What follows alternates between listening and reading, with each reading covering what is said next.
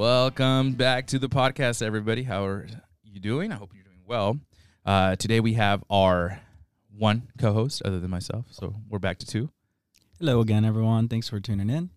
And we have a very special guest today, Mr. Jason Zuk, the creator, co-host, and host of the Social Psychic radio show, which also has a website attached to it. And thank you for being on, Jason. I'm sorry for laggy introduction. People that hear this podcast already kind of know that, but either way, for me, sorry. And how are you today? No, you're good. Thank you for having me on. It's a pleasure. It really is.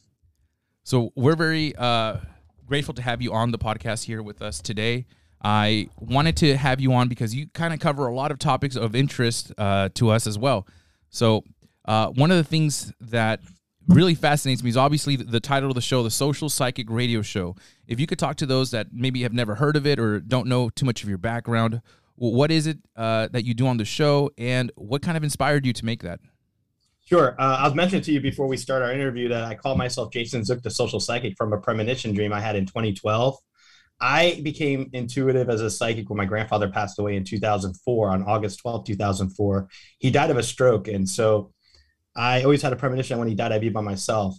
Fast forward, that was the first time I started having mediumship experiences the night he died. He came to me in a hotel room and visited me with orbs of light, and unconditional love, a wave of unconditional love washed over me. And he said to me, I love you, son. Go get some food. Don't ever worry about me. I'm always with you. And that's when I started having mediumship abilities at night. Because then I spoke to my best friend when I went to Panera Bread. She called to check on me, my best friend Tracy. And when she was talking to me, I said, oh, my grandfather died. She said, oh, you don't sound so concerned. And I was like, well, orbs of light appeared, waves, of unconditional love. Long story short, I started picking up on her grandmother that passed away, and it freaked me out. So for 10 years, I kind of was reluctant to tell people that I could do this stuff. And then finally, I started my show in 2018, but I started becoming a public psychic in 2017 when I met my best friend, Megan Kane, who I'm doing another show with in the future called Psychic Visions. She persuaded me to become an open psychic, and she has her own metaphysical store here in Tampa. So I started doing readings at her shop, and over time, I got confident enough to offer it regularly. So I started my podcast about a year later in March of 2018.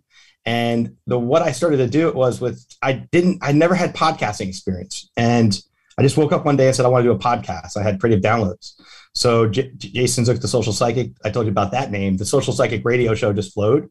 So I started doing spiritual stuff, talking about UFOs, missing people, the unexplained, paranormal, kind of like Unsolved Mysteries from the 80s meets a few other genres.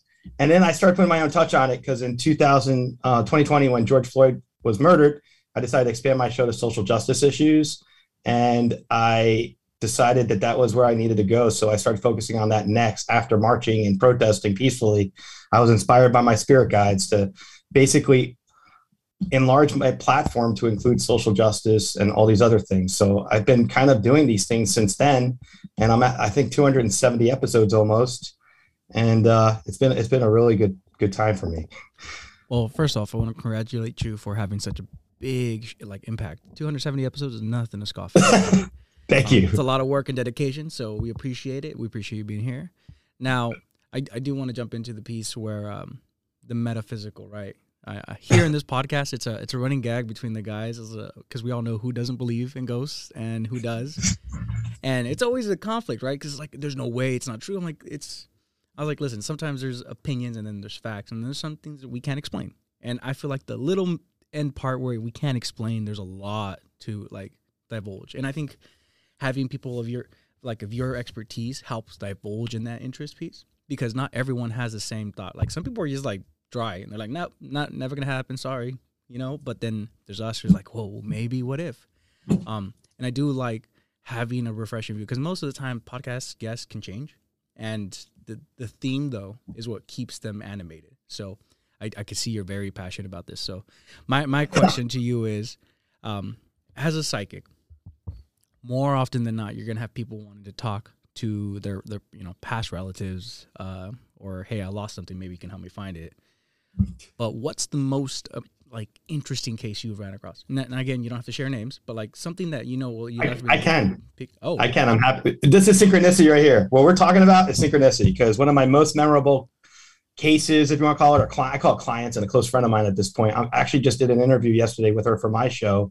After knowing her for 4 years, her name's Sandra, and she gave birth to 2 twin stillborn babies and lost her, her loved ones that way. And she came to me about 6 months later in April of 2018, and I was advertising through Groupon at the time for my psychic stuff, because I was working as a lawyer. I'm still a lawyer, but I was working in my law office. And then after hours, I had people come meet me, and I did the Groupon thing just to kind of do an internship for myself. I thought like I was gaining experience, and I didn't want to charge a lot for people. So I wanted to be accessible. So she bought the Groupon and showed up with her husband. And she's like, she had her arms crossed and her legs crossed. And she said, read me. And I was nervous, like, whoa, this is intense energy. But over the span, I gave her an hour reading. And during the course of, I don't even offer hour readings anymore, but at the time I read her, I didn't know about anything. And I basically went through this process of picking up on the two twins are still around her. And she said the hardest part of her grief after losing the twins was she thought, my God, I love my babies, but they didn't have a chance for life. I didn't get a chance to have a connection to them. And one of the things I said to her halfway through the reading, and I still have it recorded, so her and I went over before we did the interview, was, you could live for a split second. Your heart could beat for a split second. You have a soul, and you're always connected to each other. And that was like the one line I gave her that made her and I super close. Now we're friends. She came to one of my birthday parties right before COVID. She's really improved her life. And I actually think she's going to have her own podcast someday about grieving and overcoming grief. And she really, in my interview, I got very emotional too, because reliving the experience of what she went through, she really went through details. And details I hadn't heard before in almost 5 years. And that was probably I've had several like that, where it's just like, you can't deny the authenticity of what's going on here. When I get goosebumps all over my whole body and the synchronicities that are aligned. And I've learned, because as I said, originally I was a reluctant psychic medium, because in 2004, when I first figured out that this was going on, I was a starting out lawyer in Mississippi and Alabama. I'm licensed in 5 states. So I was all southern states plus New Jersey. Wouldn't go so well if your lawyer down the street at the local office handling Hurricane Katrina cases is talking to the other side, and if somebody disagrees with that. So I kept my mouth shut for about 10 years. And then over time, I found my voice. And once you find your voice, it's very hard to put it back in the box. So, but that was like my most, just because of the recency of, I literally interviewed her yesterday at this time. So that would be a short answer to your question, just, off the top of my head. And I'm glad you brought in the timeline in which you were still hesitant to be like, this is what I want to do. And people think it's something like associated to an individual, like a stereotype. It's not.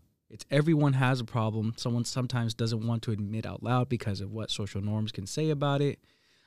Just want people to realize that these are common questions that we all struggle with, and having to come to the realization that, what, I'm the one dealing with it. I might as well just be happy with my choice, whatever that is, whether it be, hey, I have people, like, especially like people who have alcoholism issues. They'll be like, you know what, I do have a problem. And once you realize that realization, even though social norms is like, well, you can't admit that it looks bad or for whatever reason, helps bring you back to like realizing we're still human. We still suffer. We still have questions to ourselves. And once you're happier with your answer to yourself, you can finally go forward with your life. I think it's very interesting, though, that in your profession as an attorney, you kind of now, even as what you're doing as a psychic, you're still kind of doing the same thing, as in you're trying to help people become whole again, right? One is in a financial way, and then this is kind of maybe repairing some damage that they've done to themselves, in a psychic way, or maybe even just in a psychological way, right? Somebody maybe have problems, they don't really know where it stems from, and you kind of help them dive, or maybe, again, if they're having issues because they lost a loved one and they think that's the end of it. You're right. Do you find that connection, right, as well, between those two jobs? Those two careers? Interestingly, great. I didn't mean to cut you off. I'm sorry. Interesting point to your question. I'm a lawyer. I work in evidentiary things. I have to establish evidence in my insurance cases because I take on the insurance industry on homeowner claims. So that's why I do hurricane stuff. That's why I'm in multiple states. And in that line of work, I've found a great amount of reward over the years, helping people be rebuild and get their, lives back after losing everything from a storm. In terms of being a psychic and an intuitive medium, I find that it was something that I didn't have much of a choice with. Like I'd go travel for work earlier on in my Leo career in early mid 2000s. After my grandfather passed, I'd get on a plane and I'd fly to Texas to do work. And then a woman sitting next to me is grieving her daughter. And I'm 32,000 feet in the air. And I have to think I'm picking up on her daughter and she's sitting next to me. Do I tell her or don't I tell her?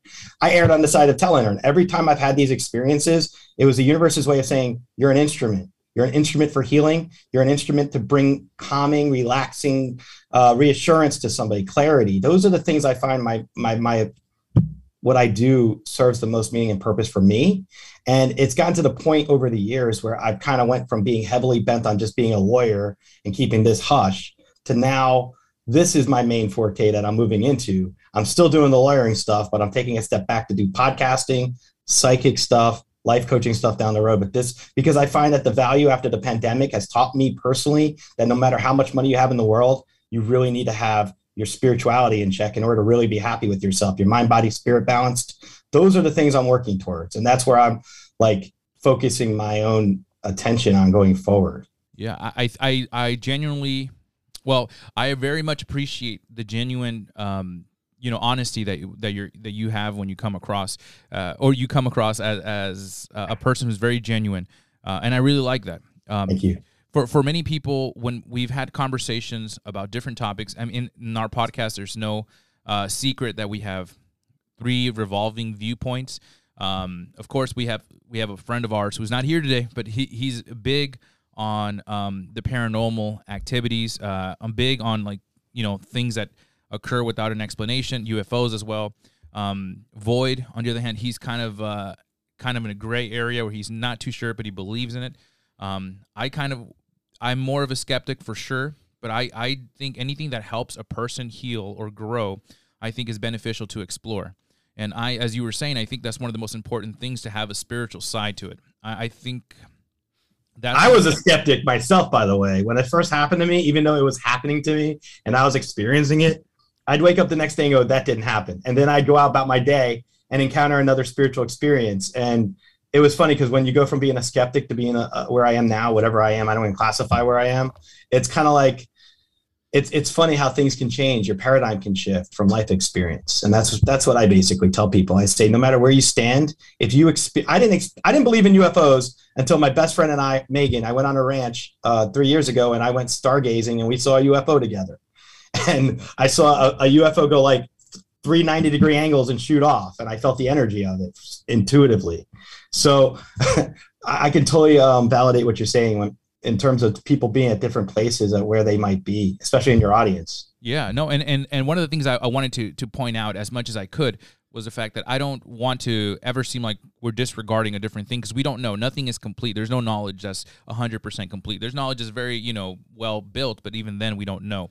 The idea of, you look back at Nikola Tesla's writing of the idea of electricity healing, and then now there's healers that we've had on the show that talk about how there's energy that flows between people, but there's also science that backs that up as well. There's people like Wim Hof, the Iceman, who does, tantric breathing, and is able to control his temperature, core body temperature. He's able to heal himself, and there's doctors that hook them up completely, and they have all recordings of the whole event, and they just don't have a real explanation for it.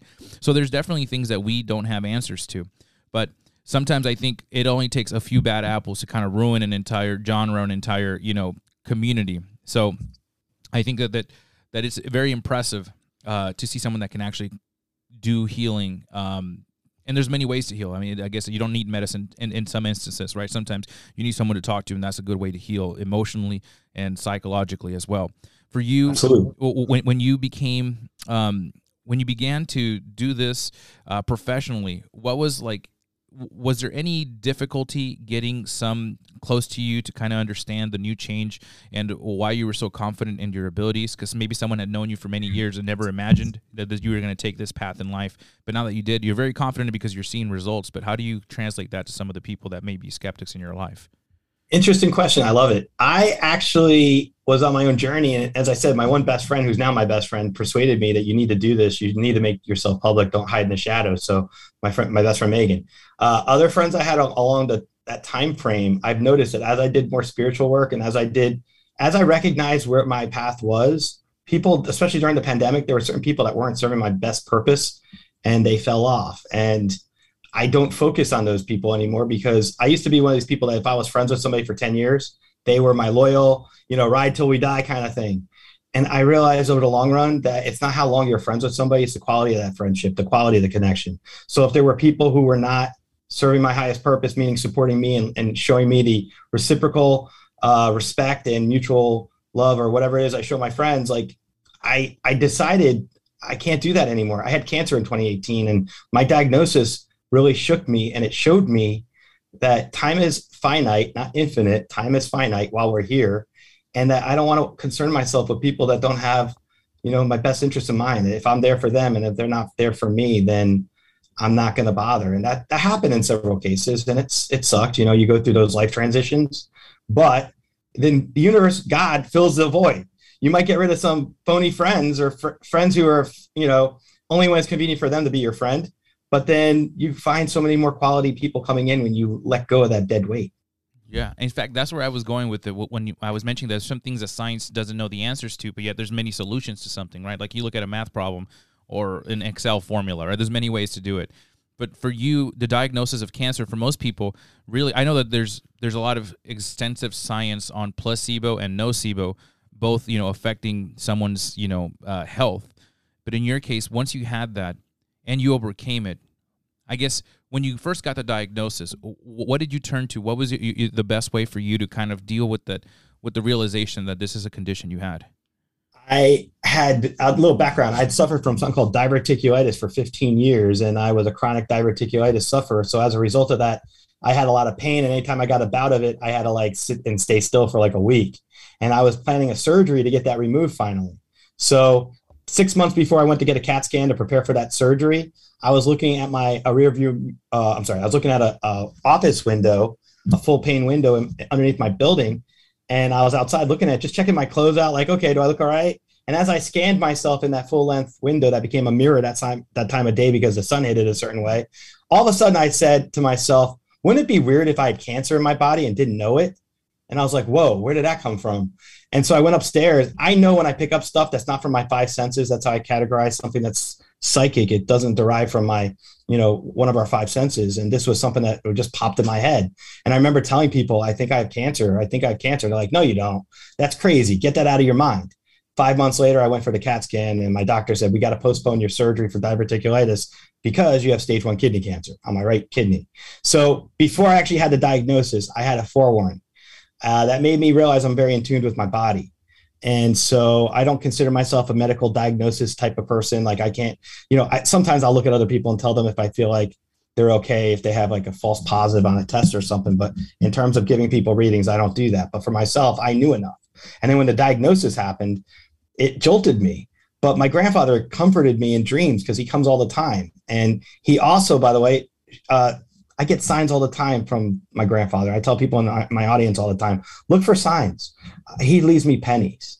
And so when I was I left my, I guess it was my consult with the urologist about the surgery. I went downstairs. I was a little upset, but I didn't know what to make of it. And at the time, the original CAT scan, they didn't know if it was stage 1, stage 2, or stage 3 or 4, because there were masses on my other parts of my body, like my liver and my lung had a mass. So I had to wait 3 weeks to really know definitively it was only stage 1. And to say you only have stage 1 cancer, because I had to still have surgery to remove it by freezing it off my kidney and being in recovery for about a month. So, that changed my life a lot. The diagnosis, I lost 50 pounds. I ended a toxic relationship. I ended a toxic business relationship. I shook up a bunch of my friends, and I did an analysis. I said, who's serving my highest purpose right now? And when I realized that there were people in my life that just weren't there, I just said, you know what, I got to make my own path. And so from that point on, I just kind of did my thing. but the cancer diagnosis was a big deal for me. It really shook me, and it realigned myself to, I think that's why I'm doing this more now, because I realized I'm only here for a little while. And if I have this ability to bring calmness to people, or if I can feel like I have so much fun when I have a good reading with somebody, it just, or doing this interview, I'll be on a high the rest of the day. The endorphins, when you have a runner's high, for me as a psychic, when I have a spiritual experience, I get to read for somebody, I know I'm helping them. I have a spiritual high. It'll last hours. That's a great feeling. And it's very reinforcing. And I like how your life also kind of came to a conclusion and started at the same time, all at once, right? You had a physical, trauma, a rebirth, body, a and Phoenix Rising moment that helped bring you back to the realization. You know what? My life also has another toxicity level of relationships, people in your life that probably didn't serve yourself correctly, right? Absolutely. So things like that takes time to heal, and it just so happens to be life-changing incidents happen right when your body's like, you know what, we can't handle it anymore either. It seems like you had a couple epiphanies in your life, huh? As you have to come to realizations of what you need to do to shift, the momentum or the direction you're going in.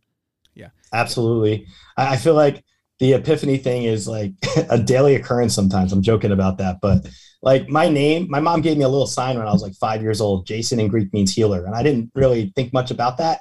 And I hold on to things. And I found that little thing a few years ago, and I have it on my wall. And I'm like, that is so prophetic that I could, have this ability to work with people in my life. But what I'm going to tell you is giving readings heals me. It's a reciprocal thing. Because when I went through my cancer diagnosis for 3 months, I'd still give readings to people. And guess what? The universe kept sending me people who were dealing with cancer themselves, people who were dealing with illnesses themselves. And as I gave readings to these people and I got information to share with them, I realized I am gaining knowledge and wisdom from every reading I give. The synchronicity aligns itself in such a way that I was being reassured constantly when I was giving readings to people that I was going to be okay. That's before I had the surgery. That was before my mind wasn't really there. I thought I was going through the motions for my diagnosis period. For 3 months, I had it. First part of my diagnosis, I didn't know if I was going to die. The second part of my diagnosis, I knew I was going to have the surgery. Then I had to recover from it. And so all 3 stages, I had to stay strong. I had to stay strong for everyone around me. And the day my doctor called to tell me that the surgery was successful and that the cancer was gone, I bawled my eyes out like a baby. And I don't mind admitting that, only to tell you that I knew I had this like disconnect during the diagnosis, but I'm more feeling and more in tune with myself now.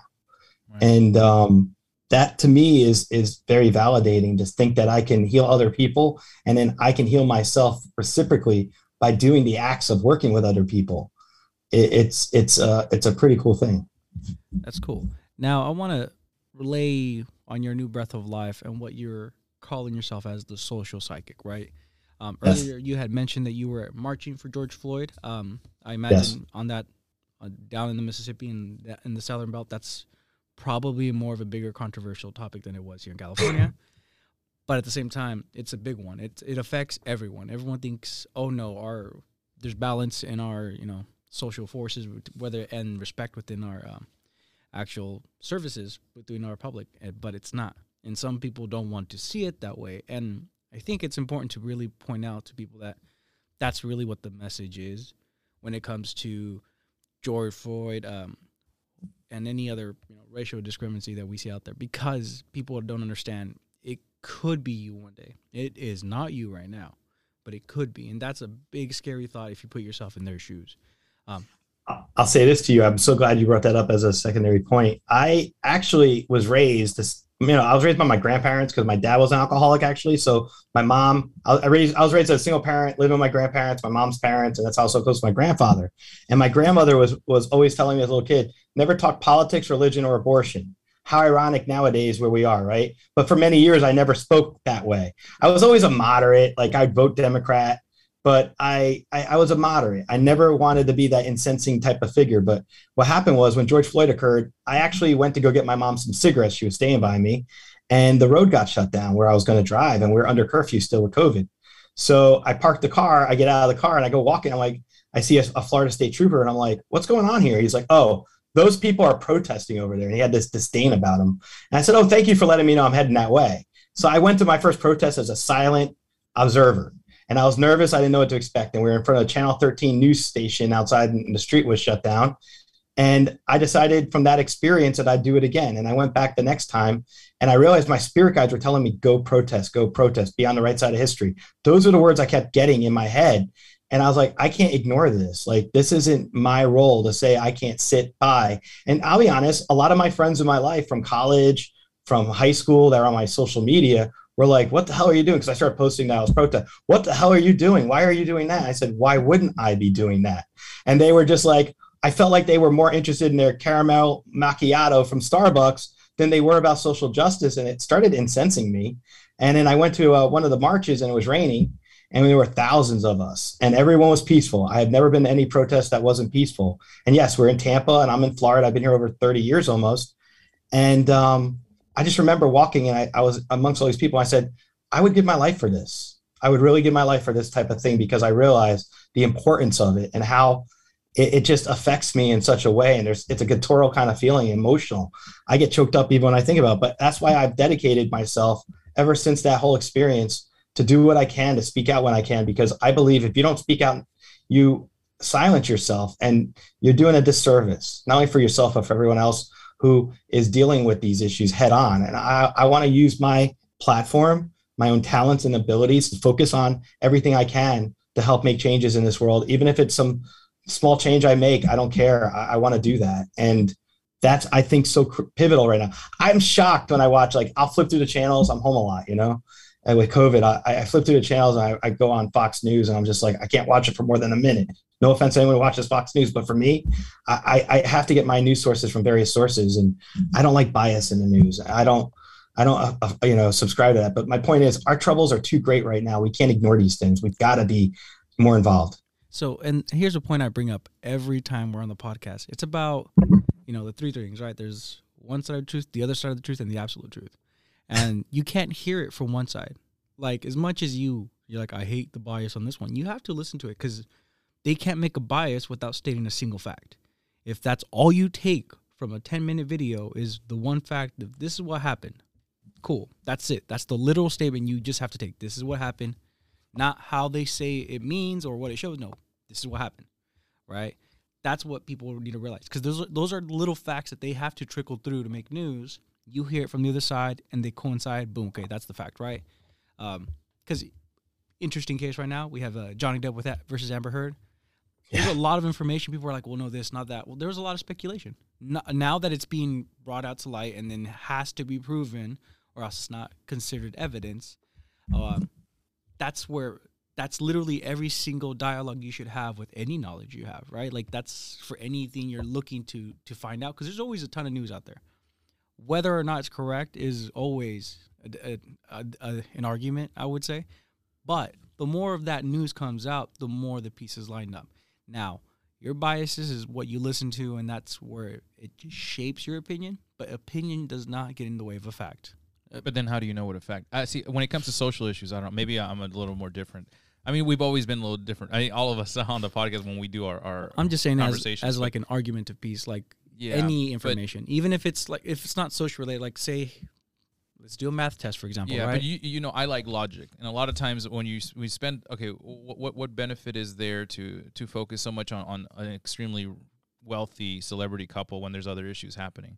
Well, I only use that example of but I'm information overload, right? Because there's a ton of people watching and making absolutely. There's tons of information going on now when there's issues like in Ukraine. Even before there was issues in Ukraine, and nobody, you can see I love the contradictory elements of like how the news works is always interesting to me, because there's always any organization now that has news articles about how Ukraine is in such a desperate and sad struggle. Those same companies were going back. The same media avenues would go back a year ago. You can see their headlines about how corrupt Ukraine is and how it can't be trusted, how it's such a horrible place. And now they're like, it's so bad that they're getting trampled on. I mean, the realization, the real thing is human life is being lost, right? Maybe unnecessarily. But these same people they're hypocrites, right? Because they go back and they talk about how they hate Ukraine, now they love it. It's just I can't it's hard to let your opinion be swayed so easily for me. Well, I just can't. Well, I'm not saying it's an opinion this way. I'm saying get your information from that, right? So let's go to yeah. Well, I mean, I'd rather stick to like the psychic parts of this, because there's things I really want to discuss and the things I want to understand.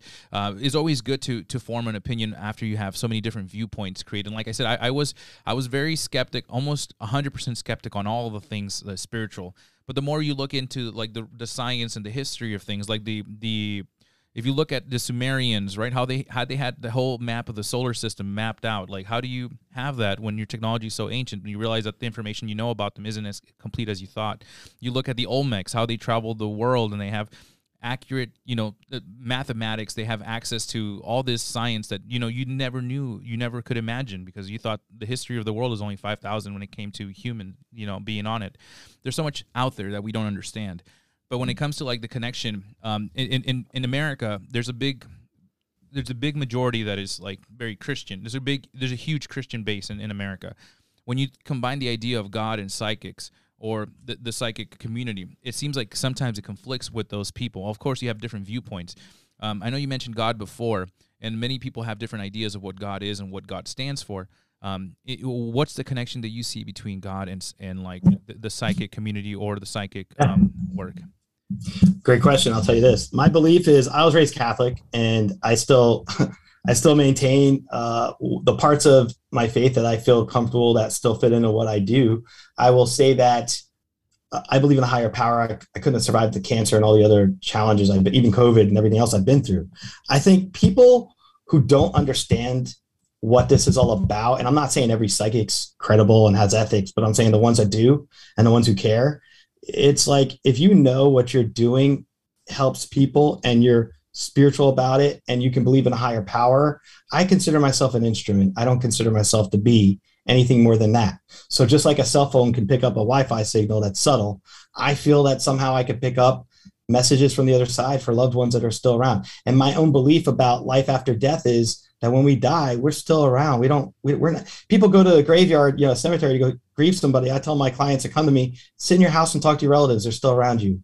They can talk to you in your dreams. So God, to me, I say God in universe, but I'm a Christian, but I don't subscribe to the fact that what I do is evil or bad or inherently blah, blah, blah, because I know what I do when I work with people I work with. When it's legit and authentic, it is the best experience ever. And I believe that God is love. We've heard that. I've had near-death experience when I was, I won't call it near-death. I had a spiritual experience when I was under anesthesia. When I got my procedure for the cancer, I was actually in a garden and I felt unconditional love. And if you look at TV at like black and white versus 4K, when I had these spiritual experiences, it's like 10,000 K. And I knew that with the unconditional love that I felt during those experiences from that, that one and another one before that God exists. The universe and God are interchangeable. And I also believe energy itself, if you want to get scientific about it, and I'm not a scientific person, but energy is constant.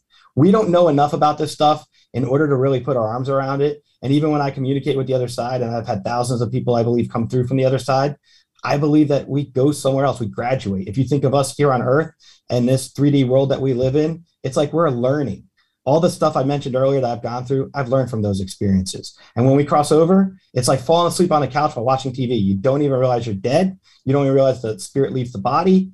I believe that we're like Cadbury eggs. If you look at a Cadbury egg, the outside's our shell, which is our body. The gooey stuff inside's our spirit. We're spiritual beings living in a physical world. And with those ideas in my mind and my paradigm shift that way, I can tell anyone who is a Christian that doesn't believe this stuff, well, Jesus, for example, taught you to respect and love others. Love is unconditional. If you show love, and if the true core of everything is based on love, which I believe is a universal force that keeps us connected to our other side, to deceased loved ones on the other side, then it kind of falls into place for me, at least for my paradigms. Now, people who are strict adherents to their religion, I respect them. I believe in you're in your lane and I'm in my lane.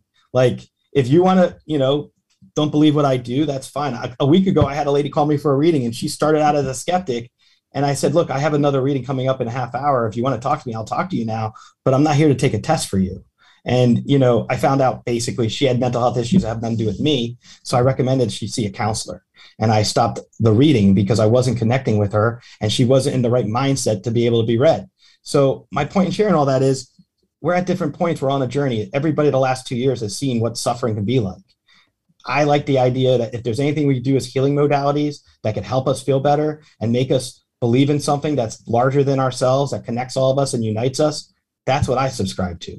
And in that sense, I do believe in a God. I believe in God. I believe in the universe. I believe in loving energy. I believe in interconnectedness, the golden rule, the 10 commandments, all those things fall in line for me. And I appreciate that, because I think in many cases, there is, even within the same religion, people have different levels of sensitivity, right? Some people can drink one bottle of like Budweiser, someone else can't even look at the bottle, right, the box. And then some people will let their kids watch Disney, other people won't. So everybody's different. So I really appreciate you highlighting the points of, how different beliefs can coexist as long as people can, understand how to let each other have their freedoms. I really think that's very important. And I do think if, like I said earlier, like even if I may be more skeptical on certain topics, I do believe spirituality is important. I do believe there's a creator. There has to be something that made all things possible. So I do believe in certain things, but I am a little bit of a skeptic. But like I said, I do appreciate different things that help people heal. I would never take a medicine that doesn't work for me away from someone else, because that can work for them, right? If I don't like lifting weights, I like running, well, I'm not going to protest to close down all the gyms, right? Because I don't like lifting weights. Everybody should have the option to choose whatever they feel is best. And I think that's one of the things that's missing in today's society. So I appreciate like different modalities of reaching a healthy life, right? One of the things that I remember hearing a guru say was that life is compartmentalized into 3 pieces, right? The past, the present, and imagination. And that makes me think about a lot of things when you hear that. Of course, it's just one person's viewpoint, but there's some aspects to it that to them is real and works for them. When I think of it, I think sometimes things can't be denied that situations occur that are out of our control, but yet feel familiar. Something like deja vu, right? There's not much science on it. There is some science that's starting to emerge on what they believe that phenomenon is, but none of it is concrete. When you hear things like spiritual, again, for those people who don't understand what deja vu is the idea of you being in a place, talking to a person, or experiencing a moment that feels like it's happened before. I swear you said this before. Right. We have this, but just in case, because you never know. So it's experiencing something for the first time, yet it feels like it's happened before, whether it be hearing something, talking to somebody, or whatever it is. You know what I think that is? I don't mean to interrupt you, but yeah, go ahead. I'll say 2 things. One, time is a human construct is what I understand from people on the other side that come through. We created time. Time doesn't exist in the spiritual realm. So that's one thing to say. 2, when it comes to the idea that we kind of create with our own imagination, I believe that too, but I think that we're connected in such a way that when it comes to our spirituality, or at least understanding it, it's like, where is our place with one another, our interconnectedness? Because that's the point that I've gained from all the meditative stuff I've done and all the things I've done over the years, is we shouldn't separate ourselves. Let's look at, for example, the 3 major religions. We have more in common with those religions than we don't, yet we're all separated. We don't need to be separated. And that's my thing about spirituality. Why do we separate ourselves? Why do we have to put ourselves in these boxes?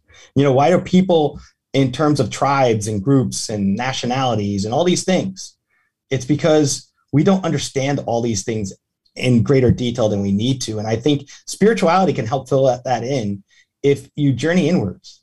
Because I'll tell people ask me all the time, how do you become more intuitive? Oh, and deja vu, by the way. I believe that that's a very basic version of precognitive abilities, that if you can see something and sense it ahead of time. I think everybody's psychic, by the way. I think all of us in this world have some levels of spirituality that interface with us and touch us in a certain way. When we deal with the grief of a pet or a loved one, we can feel their energies and dreams. And I believe that most of us are empaths too. I think that those are the basic building blocks of building your spiritual compass to be a psychic. And I tell anyone who asks me, how did you get from point A to point B? How did you go from being a skeptic yourself to now doing what you do? I say I meditated a lot, and I just worked day by day and journeyed inward. And over time, I learned to appreciate that there were things that I may not understand, but over time I gain an understanding. And so that's how I've approached a lot of this stuff. Is I didn't know about half the stuff I learned over the last. I learned everything through my show, to be honest with you, show and experiences and personal experiences myself. Like I started out in 2017 kind of as a newbie. Like, what is this stuff all about? Metaphysical, and I have crystals, like crystal healing and meditation and breath work. And you brought up Wim Hof and all these things. Like it's like different branches to a tree. Yeah, absolutely. I think even Reiki healing from Japan is old. I'm going there next week to learn it. I'm going to California next week to get tuned master level Reiki healing. I've done it before, but I'm doing a fresher course. That's amazing. We had Victoria Volk on. She's a big name in the community now, but she was explaining about Reiki healing before.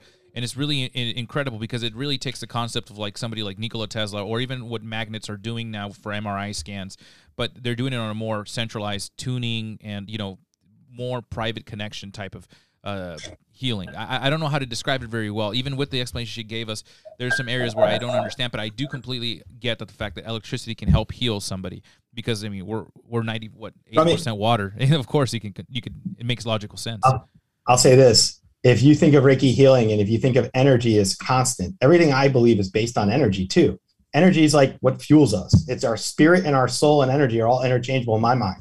So if you can use your energy and tap into the universal energy that's between all of us and we don't see it and we don't perceive it, it's like a subtle Wi-Fi signal. I tell people, you wouldn't know there was a Wi-Fi around you unless you had a device to pick it up. Well, if you quiet your mind and you learn to meditate and be reflective and have mindfulness and follow these principles like manifestation and The Secret and the law of attraction, all those things I do.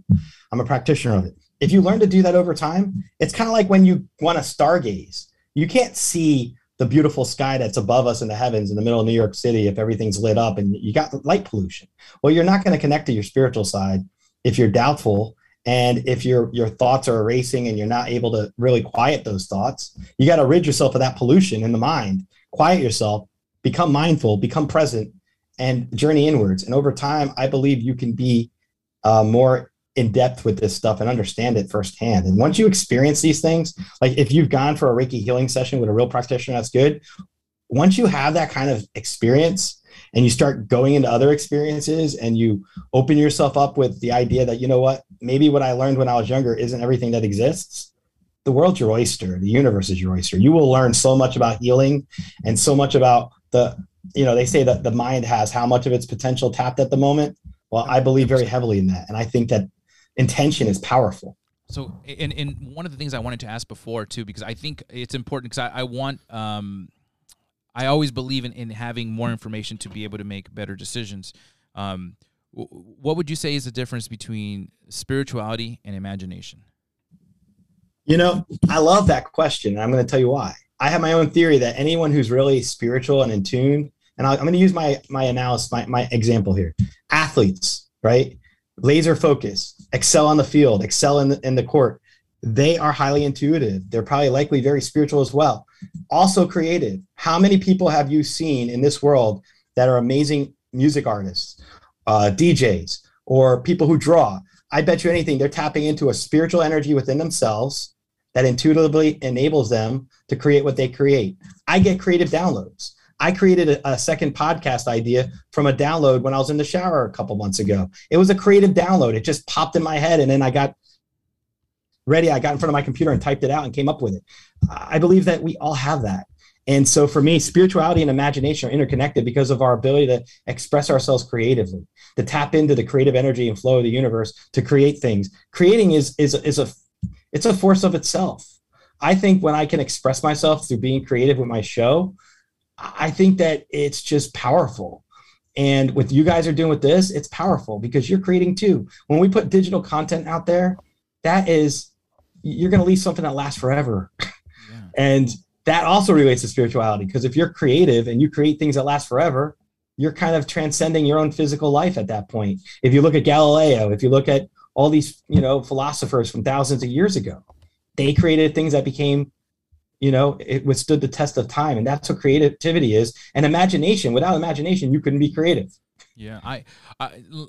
Maybe this is what I think, and then I want to hear different opinions, because I always, including our audience, is always seeking to reach out and maybe find out different ways to do things. So I love that about the people that listen. But again, I always try to think of it this way. I think imagination comes from within us, and spirituality comes from without, right? It comes from somewhere else we don't know. An idea, a comedian can have a joke, and sometimes they're just grasping at straws, and all of a sudden they get, like the ancient Greek used to call it having a, I just lost the name. Having like a pixie or a fairy. What's the name? A fae? No, it's something that, anyways. Well, it's having. Muse? Yes, a muse. A muse. A Yeah, muse. I have muse. I've had a muse. I've had a couple of muses in my life. I've had people I met who I hung out with and had an amazing connection with, and then they stopped talking to me, and that inspired me.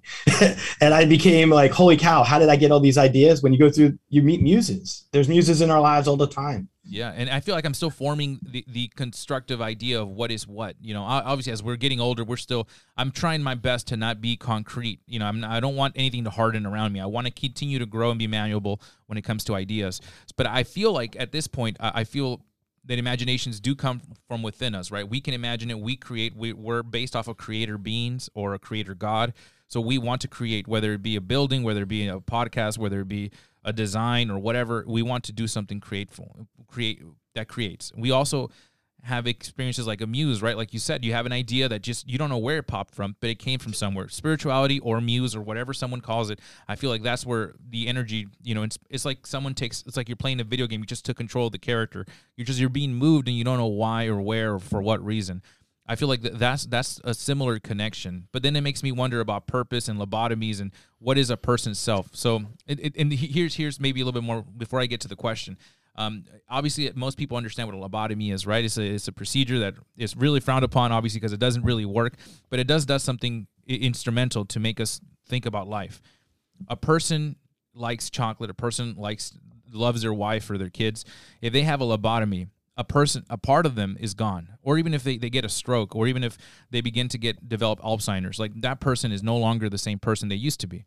It's very easy to fracture a human being's existence or who they are, because maybe they went from liking something to now shifting and not liking that at all. It's either a different person entered the body, which is something that I've heard, or the mind is just easily, you know, you can love somebody and then you can create infatuation for another person. Someone can manipulate that because the mind is easy to manipulate to a certain degree. So when I hear somebody saying like maybe, and it's not against you or any, trust me, I'm open to the idea. I want to learn more and I want to see different viewpoints. But here on the podcast, we had a discussion about the afterlife. I said, for me, it feels like once the light's out, it's out. Maybe energy releases back into the universe, but your conscious or that energy doesn't like ice cream the way I like ice cream. It's like that energy that fed the robot the energy returns back to the grid, but the robot ceases until you turn it back on or you do something to it. Because I feel like when you look at the examples that we have for lobotomies, again, that's like the crudest example of it. But again, we look at something naturally like Alzheimer's or whatever, that person shifts and ceases to be the person that we remember or that was. It's a completely different human being now, and you can't get the old person back. It's gone. It's just you shifted them. So if their spirit leaves their body, for me, I want to see the connection of how that person's likes, dislikes, their whole being still stays within a spiritual energy. Because if you can affect the physical body and then that person changes, then what's to say that you can't do that to the spirit? I don't know if that makes sense, but I think I'm following you, and I'll add to this in reflection what you're saying. Like if someone has a stroke, like my grandfather had a stroke, and one thing I left out was when he died, I actually got to see him.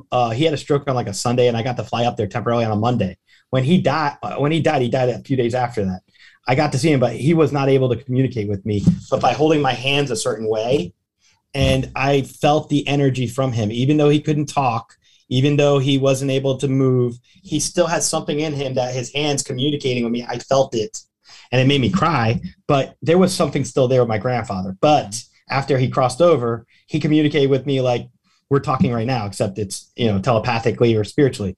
And so I believe that if someone suffers a stroke, they're still there, but that the physical manifestation of that person might be, you know, the body is a machine. Mm-hmm. If you think of Avatar, the movie, I believe that we are machines, our bodies, not our spirit, and that it's encased, the spirit is encased in the body. So if someone has a damage to their body, mental health is the same way to me. If someone deals with mental health and they cross over, like my own grandmother had mental health issues. When she crossed over, she doesn't communicate like that anymore. Neither does my father, who was an alcoholic. I never had a relationship with him. He came to me in dreams over a series of 5 years, asking me to forgive him for being absent in my life and all the negativity he caused me. It took me 5 years, but I finally did forgive him. And the reason I've learned from all the people I've worked with on the other side is when you're here, your body is what it is. But just like a computer can break down, a car can break down, our bodies can break down. So if someone deals with a stroke, a lobotomy, or whatever it is, they may seem different here. Spiritually, they're still the same. The expression of that here is what is distorted by the issue with the physical. The mind, body, spirit is what I believe in. So if you think of it that way, the spirit is always there. The spirit connects us. And you were right about it being from without, but I also believe it connects us within. So it's probably stuff above even my pay grade, because I have only been doing this, since 2004. But I believe that in the next 30 years or so, science is going to catch up with spirituality. We're going to have devices that can pick up the subtle energies that exist when we cross over. We're going to be able to understand why it is we go where we go and what we do and all these other things. So I have my own theories, my own ideas. And I like that. Again, this is the kind of stuff that I love having. I love this kind of conversation myself, because it's like, as I said, I learn from every conversation I have, but also understanding your viewpoints helps me kind of look at things in a different way as well. Like, oh yeah, that makes sense. But I have my own viewpoints because of my experiences. Yeah, no, absolutely. I think when people are listening to this, they're like, I really want to reach out to him. I want to know more about what he does and how he can help me in my life. I want them to be able to do that. And I know we have a healthy number of listeners that usually reach out to those that come on. So I'd love that. And I want them to kind of do whatever healing they need, and any investigation for themselves apart from this, if they want to go and read it, that's up to them. But I really want them to challenge their maybe previously onset beliefs about certain things, because I do think that there's, like I mentioned before, I'm a big believer in that there is spirituality, there is energy. And some people reference the Bible when they said that God is energy, God created all things, and yet you see that there's dark matter that science knows is there but doesn't understand. There's a lot of things that we have limited understanding with, whether it be because our capacity to understand or our technology to be able to sense it. But there's so much out there that there's no way one of us has all the answers for all of it. And that's why the afterlife is an interesting one to me, because everyone, I love it. It's one of the biggest topics, I think, when people get into the discussion of like what happens to a spirit or to a person, right? I can tell you that from my beliefs, at least, if you'd like me to. I would love to hear it. Yes. Okay. So my understanding of life after death is it's what's been told to me from all the times I've done readings with people on the other side is the experience is pretty universal. If I was to tell you that you're breathing right now, would you believe you're breathing? Yes. Why? Because you're breathing, right? But if I said, pay attention to the fact that you're breathing every second and your breath occurs as we're talking, you don't pay attention to that because it's an automatic thing in the body, right? Well, death is a part of nature. Breathing's a part of nature. Everything is interconnected. Have you ever been in a sensory deprivation tank? Yeah. I went in one twice. And one of the things I got from both experiences is that we are all one. We're interconnected. Even the ways of animals to us and the earth and the planets and the universe and subatomic particles are all one fabric that we aren't really aware of. If you were to get on a spaceship and get out into outer space and look at the planet, you'd see one planet. You wouldn't see 7 billion people. Just like if you were to look at life after death, it's like this. It's like falling asleep on the couch while watching TV. That's just a subtle way it gets expressed to me, meaning you don't even know you're dead. And most people who die, the reason we get a greeter on the other side, which by the way is what I understand happens, you get a greeter. So let's say there's someone that crosses before you that you're connected to, that you know for a fact you love them with every part of your heart. They greet you, and what they do is they orientate you and they tell you, hey, you're on the other side. I know, and most people that come back to tell me is like they're disappointed they were dead, and why didn't we know this in life? Why couldn't I know that my entire life, that when I crossed over, even if it's a violent death and someone's bludgeoned or someone has a car accident or gets hit by a train from behind, because I've read people who got hit by a train from behind and they both told me they never suffered. It was literally like, wow, going from one spot to the next. And when you're there, you're now without all your physical frailties. You don't have pain anymore. You don't have mental health issues. You don't have anxiety. You're in this new realm and you're aware of that new realm. And then you realize that you're connected to your loved ones on the other side through love. And your love is like it's like the invisible umbilical cord. And I posted about this on my site several years ago. It's like we're their reality show to them. If you want to use a reality show analogy, they watch us. They look after us. I know I'm spiritually protected. I've had things happen in my life where my grandfather's interceded and told me, you're going to be all right. You'll be fine. Don't worry. One of the hurricanes was hit Tampa. Oh, you'll be fine. The pandemic, you'll be fine. You're going to get it, but you'll be fine. You won't die. I get that stuff all the time. And when people come through from the other side during my readings, they're always coming through observing things that are happening to the person now. The person who comes for me for the readings depressed that their dad died 5 years ago. They're real sad about it. They come to me and their dad's talking to them about how they just got their haircut. He really likes it. He likes their new blue car. He knows that they had a fight with their partner and that that the person should really think about staying with that person. Like all these details, there's no way I would know any of that. And yet the loved one comes through to share it. And it's kind of like a charades. I've never played charades, but I get messages, I get sentences, I get visions. I'll get, recurrent memories or whatever it is they bring up to say or share. They'll do that. And usually when that happens and when it's a perfect experience, when I say I can connect and the other person's open to receive, it's just so powerful for me.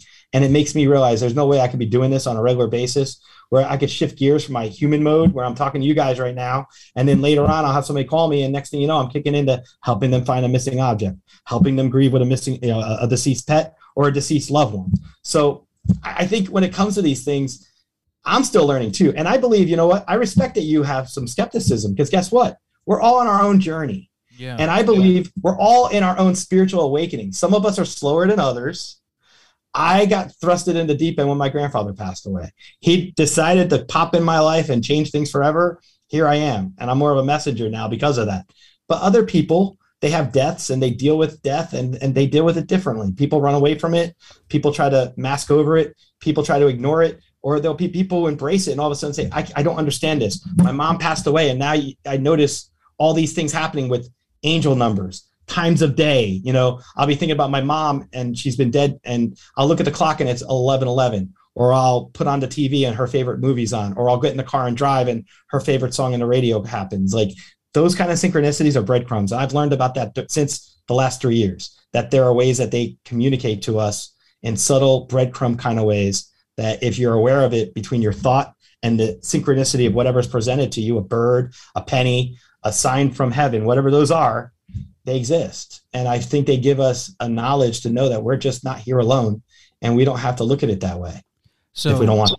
Now we've talked about the afterlife substantially now. Oh, wait, I have a few questions on it, if we can. Fine. Yeah. Okay, sorry. Because I love this because these discussions are rare to have, but they're really beneficial, I think, at the end of the day.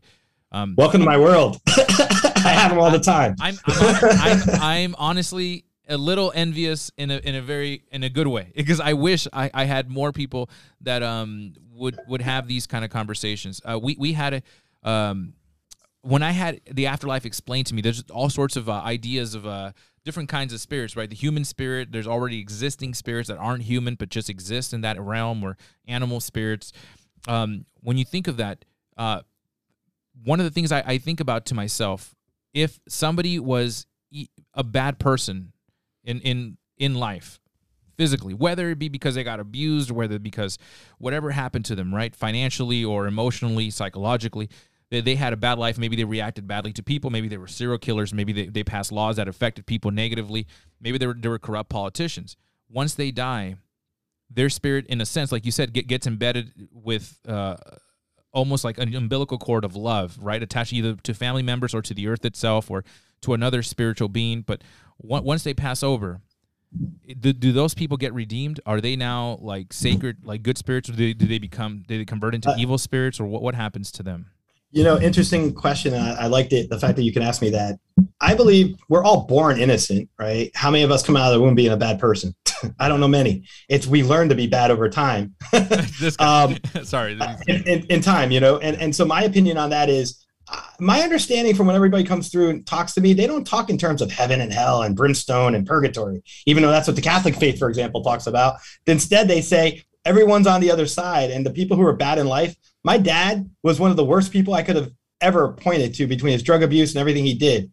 But now he's on the other side. He's in peace because his physical infirmities that made him bad, or his alcoholism, or his, whatever it was, mental health issues that were undiagnosed and untreated, it created that his persona while he was alive. And now on the other side, I actually have a loving relationship with my dad. I sound crazy talking like that, but I have one picture of my dad, and me and my mom and my brother, and I was 4 years old, and I never looked at that picture. After I forgave him in a series of dreams and meditated and really worked through it, I have his picture framed in my living room, and I look at that picture, even though I'm a little kid in it, and I always talk to him. I must sound crazy doing so, but for me, it's my authentic connection to my father. He was the quintessential bad person boogeyman in my life, and yet now he's on the other side, and he's a different person because he's no longer afflicted. So bad people, corrupt politicians, all these kind of people that have these issues. I'm not one to say who gets judged when they cross over, but I'll just say it's always been presented when I've done these thousands of readings. It's never presented the way we think of it as the brimstone waiting at the gates of heaven, the wait to get in. It's more like, hey, you know what? We're here. We're all together.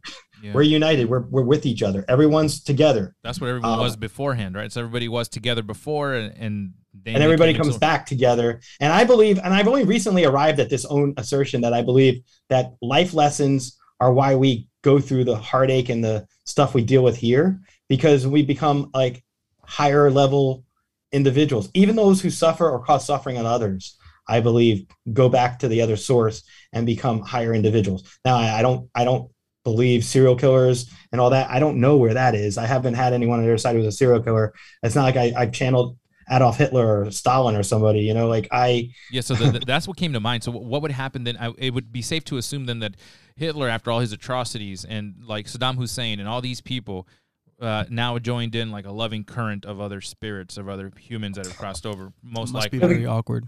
It must be awkward, I would imagine, right? I would say, you know, personally, when someone causes that degree of negativity, I believe in karma. So, you know, maybe Hitler got, you know, recreated as a roach. Maybe Saddam Hussein is, you know, doing something else. I don't know, but I just think that it's interesting to think about that, because I believe heavily in karma, and I'm an eclectic approach. So I believe that if you have the golden rule. But if karma affects people while they're alive because of the things they're doing, but if what they're doing while they're alive is also an affliction of physical manifestations of things that happened to them or with them, then when they're spirits, none of that should count against them. It should be like now they're back to being clean, because all what they did or experienced, even the atrocities they committed, it was because of the life, the physical elements that. You know, I think there's universal rules that I haven't had access to yet. I've only been doing this since 2004. I haven't cracked that nut yet. You know, it's an interesting point. What about these people who are mass murderers, Ted Bundy, whoever you can think of? I will say this. I know that when you cross over, you are no longer afflicted. If it was a mental illness issue affecting the person, then you're not affected by that mental illness anymore. So that would be where they could be a different person altogether in the spiritual side, and they wouldn't suffer on the other side of things, if that's the part of it. But I know there's a dark side. I don't delve into the dark side myself, though. No, I always focus on the healing side. Yeah, which is a good thing. I thought to myself those questions. It's a good question. I know of people like the officer that killed George Floyd. He had mental issues. When you really dive into his every time that he had a evaluation in his police department, there was obvious mental issues. Whether his childhood, now that we know more about his abuse that he went through when he was a child, not to excuse what he did and what he had been doing in his career as a police officer, but obviously the things that he did should be excused then once he passes over, because they're they're part of his, you know, of his afflictions, his physical. He's acting out of based off his. You know, he's been. There's only so far you can go with that. I mean, if you have your knee on someone's neck for 9 minutes and watch them bleed the life out of them, I would have to say that is definitely somebody who I can't find it. It's hard to find a humanity in someone like that for me. I'm just being honest with you. It's hard for me to look at that person and say that person's afflicted. That's why. I also think there's free will involved. I believe. And when someone has hatred in their veins so deep, and deep as it is within someone like him, you know, there's other things at work that aren't just afflictions. Yeah, in my opinion. That's my point. I think for me, it's very hard sometimes to kind of let be when I know that there's free will. I know that we had a couple of conversations here about destiny, and I think that's another one, because I believe that there is coincidences, and I believe sometimes people make their own life choices, kind of like the Secret, right? Someone can choose to manifest things. If I want to become a cop and I'm an evil person, I can make it happen too. Just like you can make good things happen, you can make bad things happen. So when I see those kind of choices, I'm like, it's hard for me to excuse a lot of people's actions, because I know that some of it is, look, if someone is homeless, a lot of things went against them. Maybe they were living in a red line situation where they were unfairly put in a neighborhood where they didn't get the right education, the right protection, the right food, the right, you know, a lot of things could have gone wrong. But it's a complicated situation. The more that you really dive in and you see the roots, and I know that Void here, like next to me, like we've had these discussions, and I want to approach things from a place of healing, but then I know that there's also a limit to the healing, and I'm like, well, if we're healing, sometimes there shouldn't be a limit, but there has to be, because otherwise then it breaks apart and the logic breaks apart. So you need to have laws in place. You know, just because someone was speeding because they were drunk because somebody broke up with them, that's not a good excuse for why you ran over like 3 kids, you know, on the way home. So that there's limits to things, but it's hard. I know that. So I don't want to get into dark. So I'm sorry. The more I think no about worries. it, I tend to go into these conversations. The name is Dark Void. At this point, you kind of got to jump in. You're right. But I think in general, everybody rather have a life where, because everybody has the same thing. If you want to acquire some level of resource so you can live somewhat comfortably, live in peace. You don't want to look after your shoulder every time that someone might be killing you or harming you. You want to have a family. You want to love them, and you want to love the people around you, your friends, your family. You want to be able to provide for them as much as you can. You want to be able to give something to the community and receive things from it. Everybody wants peace at the end, but the way they approach it is so harmful sometimes. So I think what you're doing is the best way to approach it, because not only are you combining the physical elements of it, like you said, the mind, the body, and the spirit. I think the spirit is one of the most overlooked items, because during the pandemic, we saw a lot of teenagers commit suicide because their spirit was broken. They had nobody to talk to. The resources that they normally had, even as limited as they were available to them. And now during the pandemic, they had no way of really reaching out to that. So I really think the spirit is one of the most important things the spiritual aspect is the thing that we've seen less and less of as time goes on. Well, and to return back to a positive point, how would you increase awareness of the spirituality that people need? Quiet the mind. You could be sitting in traffic. I used to have to drive in traffic when I lived up north in New Jersey, where I grew up, and now I work from home a lot. But quiet the mind when you're listening to this. Quiet your mind. And I tell people, take 3 deep breaths. And if you take 3 deep breaths and you quiet your mind, you'll find there's a stillness there. That stillness could be your entry into starting to be more spiritual. The more you can reflect, be mindful, journal, have stillness. I go for reflective walks all the time. And the calmer you can be, think of fight or flight, not having that kind of trigger thing make you have to be anxious and uncomfortable. I think you would be able to understand there's more spirituality around you than you realize, because it's not meant to be something that's cryptic. It's not like only some people have spirituality in their lives and all these other people just don't. Like when someone tells me they're atheist, I'm like, I respect that. You're in your own lane. But if you've never had any spiritual experience happen in your life, I would pray that you do, because you don't need to explain and understand everything in order to experience it.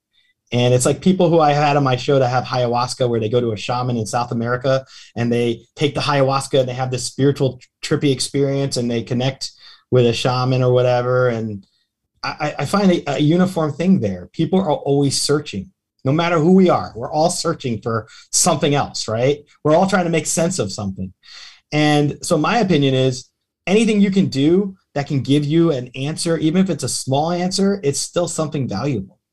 And so for anyone in the audience who's questioning like what they want to have in terms of more spirituality in their life, I would say the only obstacle to that is yourself. If you can open your mind, and if you could say, I'm going to take my glasses off and I'm going to have an open mind, and I'm going to go, for example, go to Sedona, Arizona, go to a spiritual place, be in nature. I went to Sedona in 2016 and I didn't believe, my best friend owns a crystal shop and she kept gifting me crystals, and I would give them to other friends that we were mutually friends with because I considered them pet rocks. And I'm like, what's this rock going to do for me? And then I went to Sedona and I fell asleep with an amethyst pendant on, and it gave me the craziest experience. And I realized, holy cow, I'm opened up to this. Like I can meditate with crystals and be calmer. I can go for a walk and be reflective and be inspired. I can meditate before I go to sleep, ask for guidance, and then wake up with an answer. And it's crazy how that can happen. But when you're in tune with it, you can do that, in my opinion. Absolutely. Well, one of the things a lot of students, or at least kids that I've seen that are now going from high school to college, I have some friends and family that are within that age group. One of the things they say that is hard because they're expected to know what their purpose in life is at that age. I'm like, you're not, because you have so much life to live. But for those people, one of the reasons why I feel the more conversations I have with people in that age group that tend to feel depressed and feel anxious is because they feel like they should have life figured out by that point. I'm like, if you only knew how much knowledge you have access to now that I didn't have access to when I was your age, knowledge can also hurt you, right? So it really can, right? Because you don't know what to do with it. You don't have the wisdom yet to know how to apply that knowledge. For you in your situation, when you come across young ones that maybe are seeking that kind of advice, what would you tell them when it comes to the topic of purpose? Don't be hard on yourself if you don't know your purpose yet. Your purpose will evolve as time goes on. Your life experiences will help focus you on your purpose. The main thing, the purpose to me is meaning. If you can find something that gives you meaning, you'll develop the purpose. For me, for example, I now tell people I trained to become a lawyer, but I've always been intuitive, spiritual, and psychic. I just wasn't aware of it. And my life purpose is a mixture of both. But I gain greater reward doing this stuff so much more. Podcasting to me is such a passion. Being creative is a passion. Those are things I didn't have when I was younger in my 20s as an aspiring attorney who wanted to, conquer the world and make all this money and do all these things. And then I realized, you know what? You can make a good sizable amount of money, but it doesn't matter if you're not connecting. It doesn't matter if you're not looking at things larger than yourself. I think we need to have compassion. Purpose comes with compassion. It comes with the ability to see things from not just a selfish, point of view. You mentioned homeless people earlier. When I go for my walks, Tampa, like most cities, has a pretty sizable homeless population. And I feel heartbreaking when I pass homeless people. I wish if there was something in my means in the future, we as a society could figure out how to handle that. Why does anyone in 2022 have to suffer like that? Why is Ukraine suffering? Why is there suffering in the world? That's a mystery that still evades my mind. And then I realize it's not spiritual to be suffering. It's the human experience we're having because our society hasn't been able to handle those things yet. We stand in our way on an individual basis and then collectively as a society in wherever you are. Yeah. And with the introduction of technology into the world history or into the history where we live now, because we know that technology existed before, we just don't know to what degree. But now with AI and automation, it kind of it's a different view, a different lens when it comes to spirituality, but it can actually help us. My thought on this was, if somebody wants to dedicate time to being spiritual, they can do it at any time. They can begin at any time, but sometimes, again, like anything, you need more time availability to be able to meditate.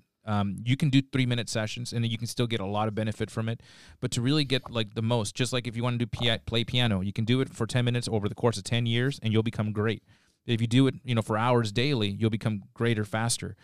Do you see a way that AI, computer, automation, be able to help the world become a little bit more spiritual? Do you see, because we're not going to shy away from technology, how would you see it happen? We're doing it right now. We're communicating to each other through a lens and a computer in different parts of the country. And we're podcasting with Zoom, and we're recording ourselves and putting ourselves on a platform that get mass distributed to all these other people that I never meet, you never meet. Yeah, we're just having a conversation with each other, answering questions. Yeah. That's an example of technology spreading spirituality. And what you don't know is that Z's an AI the whole time. I mean, that's a good one. No, well, I think that there's a lot of benefit. I always think of like if automation takes over, maybe most people can have their own businesses, or you can send your own robot to go to work for you, and you can come home and focus on the arts. I think arts is a direct portal to spirituality or imagination or whatever somebody wants to call it. I agree. Because I agree. If you have the time, maybe everybody has an inclination to be able to podcast or be able to sing or write or draw, but no one really has the time in most cases with all the stress that happens in life to really sit down. Passion. Exactly. To be able to. You need the passion. Yes. Sometimes you can discover the passion. Sometimes someone can light it for you. Sometimes you can just randomly start a match and you're like, wow, I'm just going to draw a doodle. And then like, wow, actually this doodle's not so bad. I'm going to try to make it. And then it sort of grows. So I see that technology can help in that degree. So I'm wondering in your aspect, if you're already using it, obviously with podcasting, like you said, I do readings this way. I do virtual readings through Zoom and phone. During the pandemic. That's what I was going to ask. I didn't know that. Yeah. Whoa. Yeah. And I do in-person readings too now in my hometown, Tampa. But I do most of I've done readings with people from Canada, Australia. I've had people appear on my show as guests, and I just start reading them during the interview because it pops in, and I'll just share what I get. I read energy, so energy is constant. So when you think of it that way, I just tune in. But yeah, and a lot of people can do that. It's not anything I use so unique, but we're connecting right now while we're talking. We're connecting with each other on a voice level, physical level, but we're also connecting spiritually. Our energies connect to each other when we communicate and talk. And I believe in all that. I think that there's a lot there that's still at the tip of the iceberg at the top that we haven't really even delved into yet. And I definitely want to end in as we continue our conversation. I want to end in a positive note, and I have a few questions I really want to ask that should allow us to do that. But for now, I really want to ask about two other things, if that's possible. Sure. I wanted to get your opinion on the idea of the multiple realities, the multiverse, right? Yeah, It's I love big, it's also in movies, but I'm thinking of the man at the High Castle, which was on Amazon Prime. I watched the entire series. Good. And they talked about the multiverse, and I was like, wow, that blew my mind. And then I'm like, I love that topic. So go right ahead, ask your question. So I think it's one of the coolest things, the coolest aspects, that to think about the fact that our reality is one of multiple millions of one. Even scientists, and I say even scientists because scientists are the most skeptical in most areas, but even they were the first ones that were pushing this idea. Mathematically, we have the divine numbers, the 3, 6, 9 that appear on everything that exists. But there's also a lot of conflict in the idea of, you know what, there's proof to some degree that there is another reality, whether it be another realm where God and spirits live, or another access to another window of other realities. That cannot be denied scientifically. If someone's scientific, if someone is atheist, like, you just have to point that out, and they're like, okay, well, if they want to win, that's how you make them lose, because that's right up their alley. Just like dark matter is proof all around us. They're like tiny little pockets to other areas. So that being said, when it comes to the idea of spirits and humans' existence, if there's multiple realities, then there's multiple versions of ourselves, multiple spirits, good, bad, great, or, maybe animal versions of ourselves. Who knows? And then you mentioned Avatar before. So you a furry now? Is that what it is? Well, hey, don't criticize people. You never know what they're into. I don't know. But if you want to wear a baby shark outfit and start singing, that's up to you. But when you look at this, there's no denying that there's other realities. How would that, have you had any connections or any spirits ever allude to that idea, or any, it's how you look at it. It's how you look at it. Look, 3D world. I call where we are right now, matter, time, space, our 3D world.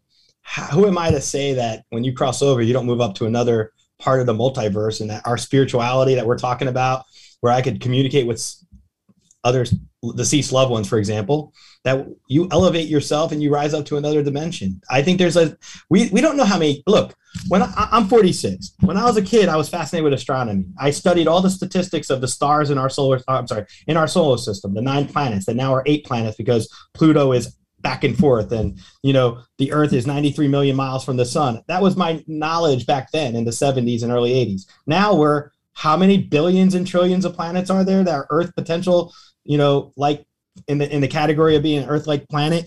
And when you think about how massive the universe really is, who are we to say that our understanding of reality even itself isn't skewed? Who are we to say that we're just tipping at the top of it? Because I've had meditative experiences where I communicate what I feel like with a higher power that gives me guidance. And I believe that that's probably something at a different dimensional level. And maybe I'm able to tap into that. But my opinion is the multiverse is real. I believe it. Have you heard of sacred geometry? Yeah. I want to give you that, just that when you think about how the universe is created and constructed. I went for a walk the other day and I thought about sacred geometry. Fascinates me. I have one of these shapes. I'm trying to think the right name. It's multifaceted. And my point is, if you look at flowers, you go take pictures of flowers, honeycombs, take pictures of different things in nature, and you'll see these universal shapes that are everywhere. And how does a beehive create a shape, a honeycomb? If you look inside a flower and you see the circular shapes or snowflakes, like, really, are we one to say that those things are unexplainable, right? But it's because we don't have the knowledge for it yet. There's things like the Akashic records that people tap into or understand, that are ancient knowledge that you can pick up on, or astrology, or any of those kind of things. And so, in my opinion, those are examples of just showing you that when it comes to our understanding what the multiverse is all about, I believe in the multiverse. I believe that things are going to expand our viewpoints until the day we die. And we're living in an exciting time right now because of our own technology. We may just be able to pick up other life forms during our existence in the next 30, 40, 50 years. It's very possible. Just like AI may help us with that. Yeah. I think is one of the most exciting times to be alive because of all the different things that we're able to. Again, our knowledge is still very limited, but now we look back at ancient societies, the way they looked at the Milky Way, the universe, the way that they looked at the use of drugs, even. Like, I think those really help tap into the spiritual aspect of things. There's like hardcore skeptics, and I've met a few. I'm friends with a couple. I'm not gonna lie. But I feel like I'm out of their group, I'm still the most lenient, towards I think the spirituality is real. They're like, oh, that's crazy. But I think it is. I mean, none of you have experienced ayahuasca. None of you have had something something like what is it, the mushroom experience? I forgot the name of it. The lion, dude, lions. Damn, I forgot the name. But anyways, there's many ways for you in different ways of different societies that tap into spiritual aspects of things. Once one society uses ayahuasca, they become more susceptible to the spirits and the things around them. Other drugs making like the mushroom. God, I can't. Psilocybin? Yes. That one takes people on journeys inwards, but they're also able to then begin to wonder even on the facets of the universe even more. CBD or HTC or THC. Dang, I'm over here all messed up today. The THC makes people sometimes hallucinate, but in reality, they're pushing glands that are in their brain, natural producing chemicals, but they're expanding on it. That makes you know that there is something else out there. There's things that, you know, the third eye, there's things that your awareness is not always actively picking up on. But when you're under those influences, you can see it. So for someone like you said, like, and everybody has a sense of spirituality, but some people need different things to tap into it, or at least for the first time. You know, in your situation, it was grief, and then your grandfather reached out to you, and that's how you were aware of it. Some people, the minute he passed, the minute he passed. Yeah, see, and that's what I'm saying. Like, I think that's so amazing, and you combine that with the idea of the universe being an ever expanding thing. You know, you know that there's more out there. How about this one? I think your references to Ancient Aliens earlier. I watch Ancient Aliens on Friday nights, and you mentioned some different things about. It made me feel like you watch Ancient Aliens or may have awareness of it. I find that stuff so entertaining, and so it's like the show. If anyone in the audience isn't aware of it, the show picks up on the similarities amongst all the ancient civilizations and how there's references in ancient artifacts that point to alien life being involved in early development of mankind, and how there's some of their theories I'm like, okay, maybe that's a stretch. Well, ancient alien theorists, you know, I sometimes they start those sentences, I'll watch it, I'll laugh, that's too far-fetched. But there are a lot of the things they talk about that I'm like, hey, you know, who am I to judge that? I believe in that stuff. Because the more and more I've had experience, you have to experience things in order to believe it or have your paradigm shift on it. And I saw a UFO, and 20, 30 years ago, that would have been like a career ender. Now we have Congress having hearings about it and public disclosure through the military about it. I think they're slowly preparing us to understand, alien life exists. Why wouldn't it exist? If everything else that I've experienced in my life has happened in the way it does, and who am I to deny that the possibility of a multiverse, that we have aliens, that there's sacred geometry, that it's a lot, but it's what makes life exciting. Yeah, which makes me actually ask a follow-up question, actually.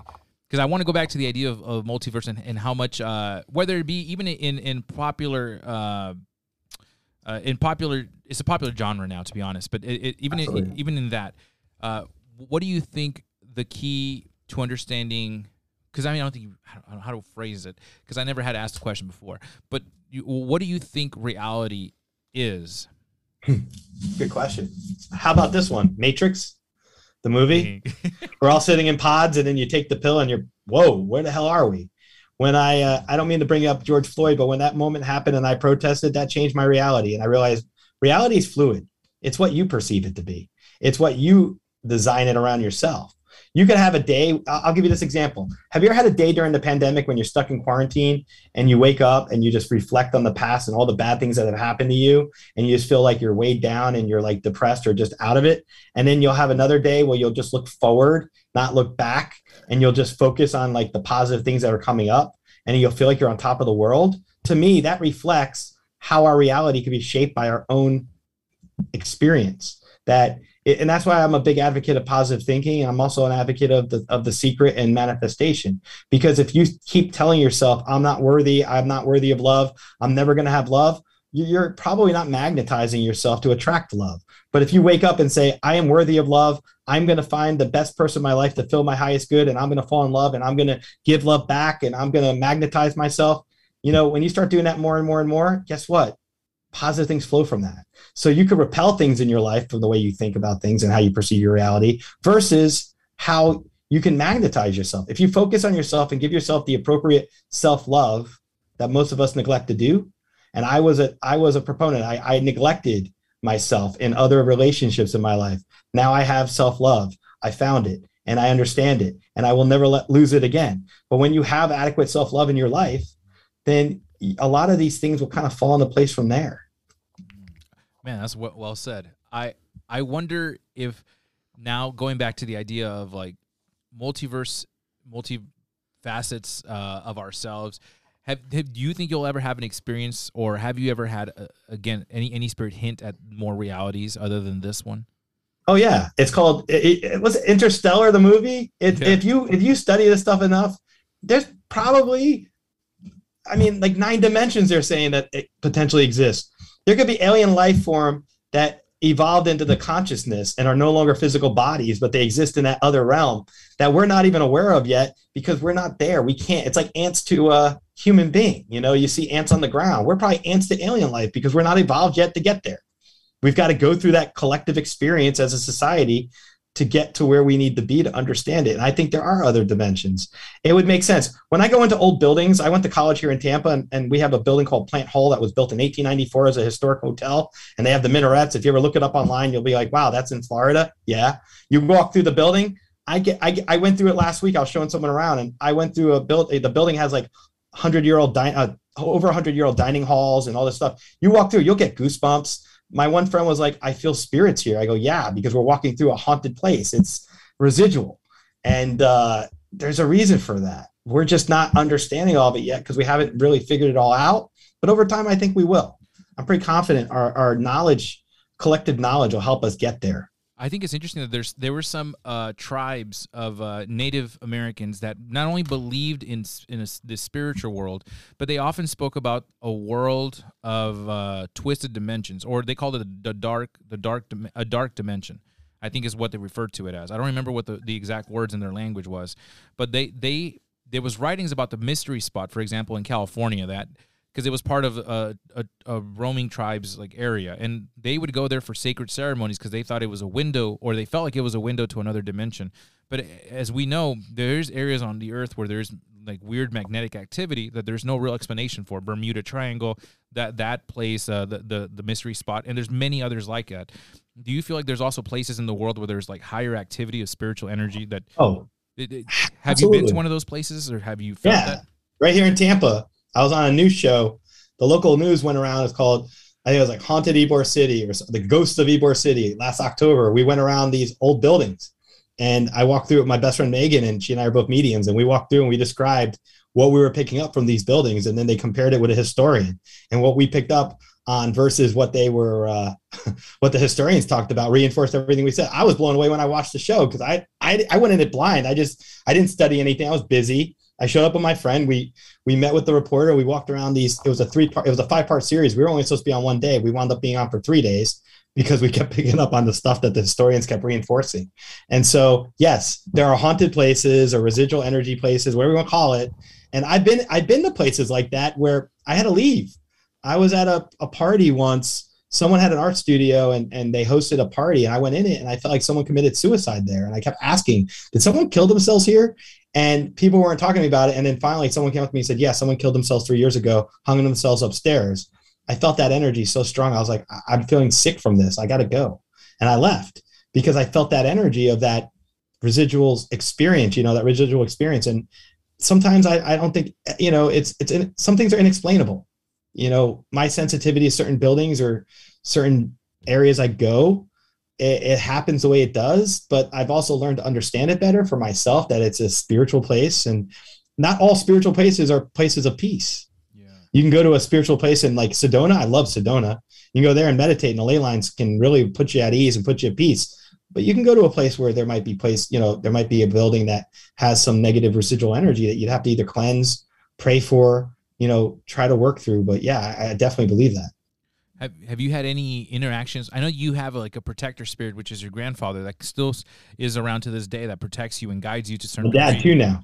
Oh, and your dad as well. Yes, of course. Even the person I had to have a relationship while I was alive asked me for forgiveness. Now he's like one of my spirit guides. Yeah. So my dad taught me. So with that kind of protection, is there ever a fear that you might accidentally maybe have a dark or evil energy surround you, or is that ever a concern? I want to give you an example. I had a situation where someone threatened me. They were in how do I say this? I went out and there was somebody who was like in this fit of like, I just felt like they were stuck. They either took some substance or something, and I was out, and they were just kind of threatening me. And I said, without me even realizing, I said, you're not going to hurt me. I'm spiritually protected. And I said that, and my friends were around me like, what are you doing? I'm like, I don't know why I just said that, but I just said it. And next thing you know, the person walked away. And I just remember thinking to myself, I think I am spirit. We're all spiritually protected, but you got to be in touch with it to understand it. But out of the blue, this person walked up to me and was just starting with me in a public place. I said, you're not going to hurt me. I'm spiritually protected. And then they looked at me like I said something that like they walked away. It was kind of inexplainable, but things like that happen sometimes. You just got to kind of understand it and appreciate it. Out of all the people you've helped, was that ever something that was ailing them? Like they were feeling not at ease. They were having maybe anxiety, and come to find out, maybe it was like a spiritual energy around them that was affecting them, or has it been more of a?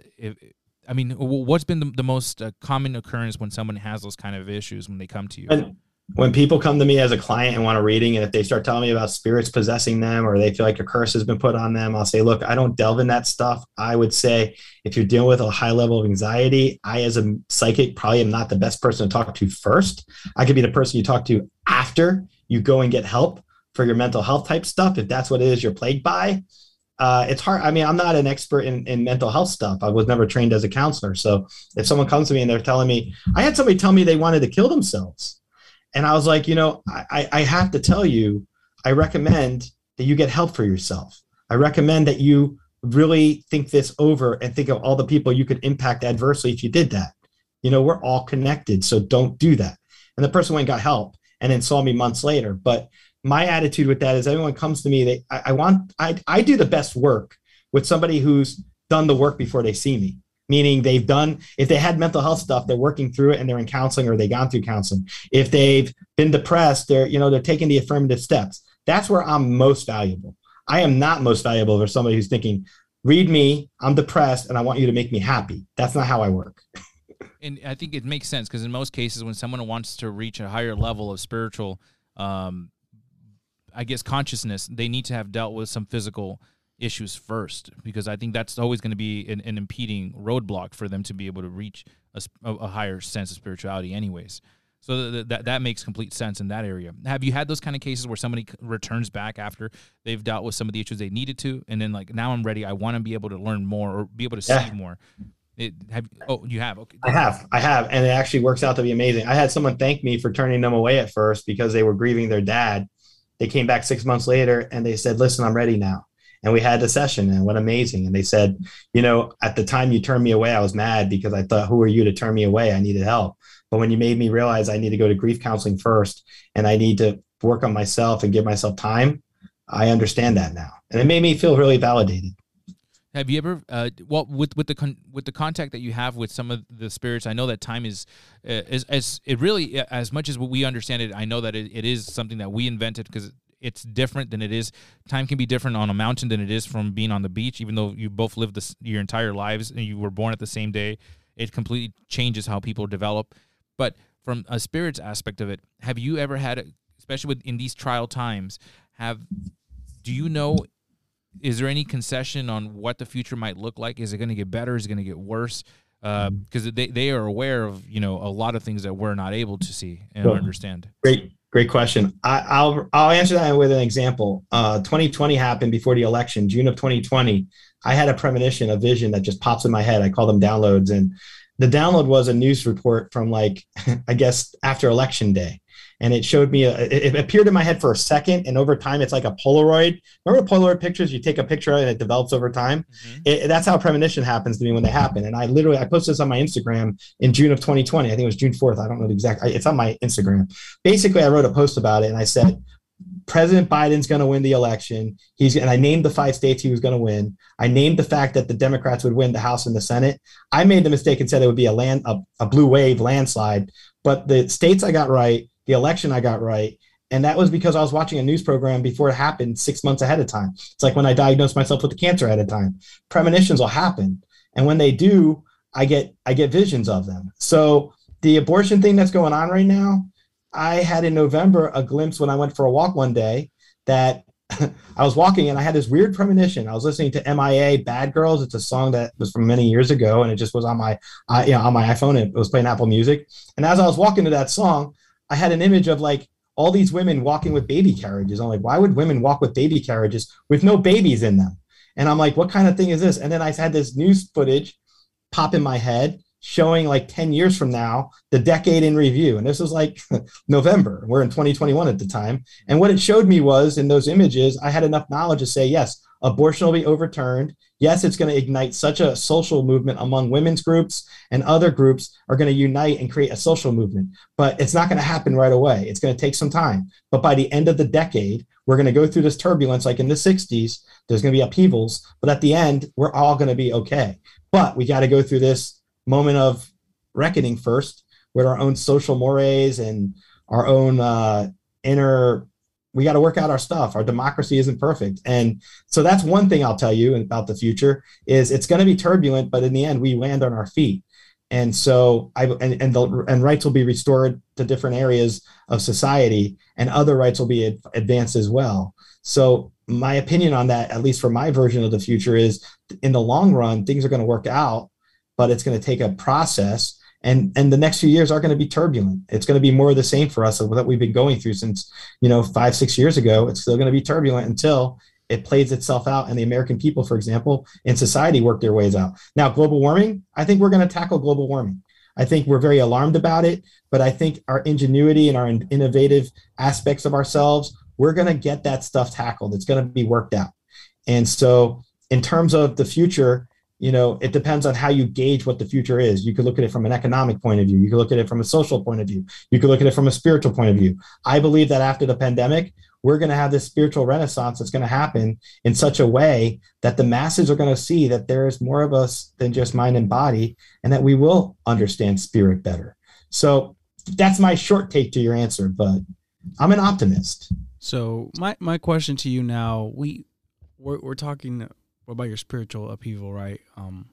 If it's going to happen big, how is it going to affect society, right? Because there's people who still don't believe, right? Spirituality has no authority still in any like politics or government. It's more based on the opinion of like, how can I be swayed and how my thought process works. I just want to see in my head like a clear-cut way in which spirituality plays a role, right? Because we separate religion and politics. And spirituality is the individualism piece, which I would say falls under the piece of religion, which is faith-based. How does that, as a social society, help, bridge that gap? That's my question to you now. So you want to know how spirituality can help bridge our gaps in society? I just want to make sure I get your question right. Yes, but it also has to tie into politics. Like how, because politics is the thing that divides us in America the most right now. We have a lot of extremism happening right now, either way you look at it. And correct. So, when we were locked in and locked down, I can understand where a lot of people engage in conspiracy theories and, facts themselves become questionable. But I still like to, because I'm a lawyer, I delve in facts. I look at facts all the time. And so spirituality to me is having us have the ability to understand that we're not just about ourselves. It's not us versus them. That's how politics will change. When we realize it's not us versus them, it's not, radical left versus crazy GOP or whatever it is. It's going to be people working together to tackle problems together. Our spirituality isn't our religion. Religion's an organized construct of trying to attribute historically what happened 2,000 years ago through word of mouth over hundreds of years, where, I could say that probably we didn't get it completely right in our interpretation of whatever happened 2,000 years ago, for example. And so my belief is spirituality is kind of helping us catch up to that. The original teachings of Jesus talked about peace, talked about love, talked about giving, talked about not judging. How can you see that in our society now for people who espouse that they're certain Christians when they do those things and they mix it into a certain toxic blend of politics? So from my vantage point, I believe as we journey inwards and as we learn not to ascribe to certain ideas that are outdated, outmoded, and misinterpreted over misinterpretation through word of mouth of thousands of years, spirituality can actually help us all reconnect to each other and make us realize we're global citizens, working together politically, socially, and interchangeably with one another. Right, but the question is how? I know spirituality entails having to open up, having to accept. It's an individual basis. Right, but how can you push that on people if you force it? Yeah, if you force it on them, they're not accepting it. I wouldn't push it on anybody. It's when people are willing to want to understand it. And look, anytime we deal with a death they have to choose in our lives, Correct. a close person in our lives die, you're dealing with spirituality on a personal basis. You're grieving, you're going through the process, trying to make sense of it. That's an example of spirituality right there. Making sense of someone's death that you love leaving you. And so when you look at it in terms of the big picture of it, I believe that spirituality can help us kind of detach from the negative boxes we put ourselves in and give us an opportunity to bridge the gap with one another. Being willing to work together, being willing to work across the lines, being able to have a dialogue and not, ignore certain things about each other or try to have a really difficult time coming together. I think there's a consensus to it, but I would never force it on anybody. I have that whole stay in your lane thing. So. Yeah, I think that's one of the most important things, because when you want people to do better for themselves, you can't force that decision on them. Whether they're going through drug problems or psychological problems, you have to have them be in a state of mind where they choose to make that decision. They have to be open and receptive to those kind of changes. It's hard sometimes to envision that type of world, but I think we can. I'm of the opinion, and I'm very optimistic of the fact that we could probably get there someday, and the sooner the better. I feel, but it's hard with the divisions. But I think that to get over the divisions, sometimes there has to be realizations as a society, right? I think the realization that everybody has the common goal of reaching the same thing, right? You want a happy life. You want to be able to get along with your neighbor. You don't want to worry about your neighbor turning you into the authorities, and you don't want to worry about your neighbor. Oh, go ahead. Being able to have a dialogue and not resent each other for the dialogue. Having disagreements, you can agree to disagree on certain things, but then work together to get past those disagreements and find some common ground. Yeah. And I think if you're going to be tribal, it's better to be tribal as a human and not be tribal as like a Niners fan versus, a Dolphins fan or whatever, right? Correct. You want to be tribal as, we're all human. We're all human. Peace and happy. Yes. So the reason I asked that question is because, again, it's always tied into that belief of my right ends when another begins, right? It's your opinion also stands there. Your opinion doesn't make it a fact for my life, right? Yes, it's something you believe. It's something you understand. It's not something I care for sometimes, or it's something I don't understand.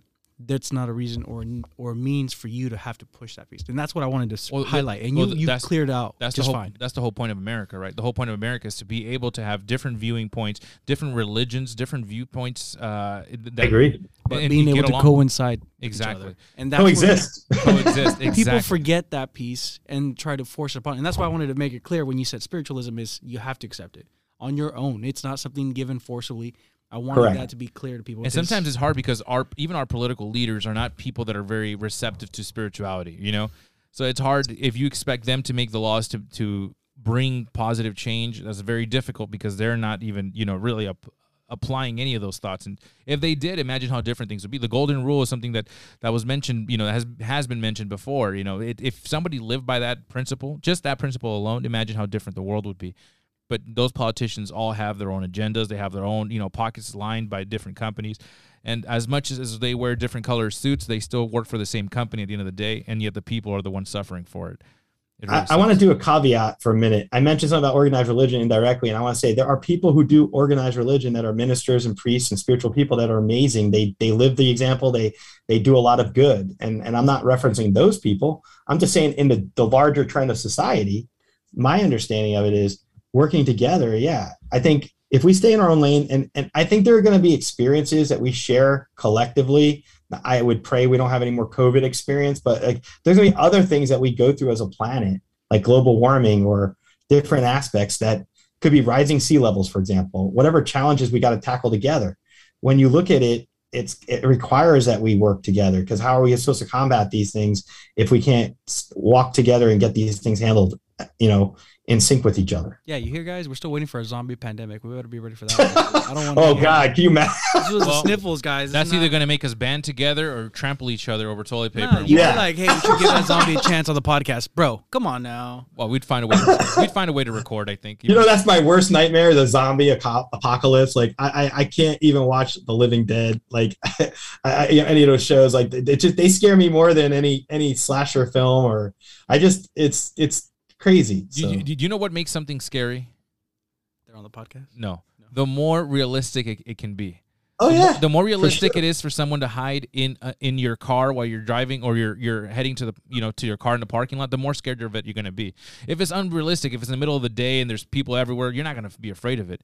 But I think the reason why a lot of people are fearful of the idea of zombies is because you read those articles of like zombie ants, that little bacteria that already exist, and you're like, that's creepy, man. I'm glad that they don't exist in humans. And then you see that How Labs over there is working on like how to use that for military purposes. I'm like, did you guys not learn anything? Like, have you guys not seen like enough sci-fi for you to know not to mess with this? And then you have someone. No. I'm thankful that I know people hate. A lot of people hate and dislike Elon Musk.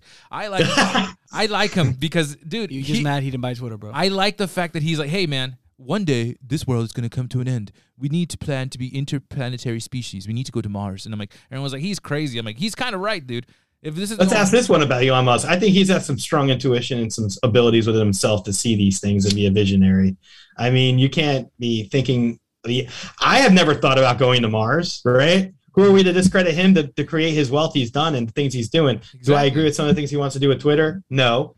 I have my own viewpoints on that. But hey, he's being himself. Yeah, and no person is perfect. You know, everybody has an area. But the idea of like, I'm going to make an electric car company and I'm going to push the world to get off of fossil fuels. I'm like, good luck. It's awesome. Crazy, and he did it. That. Yeah, exactly, and he did it. He made things possible. Hey, you know what? If we didn't make flying cars, there'd be debris flying from the air because people would crash into each other. Let's make tunnels instead. And everyone's like, that's crazy. But you know, he's doing.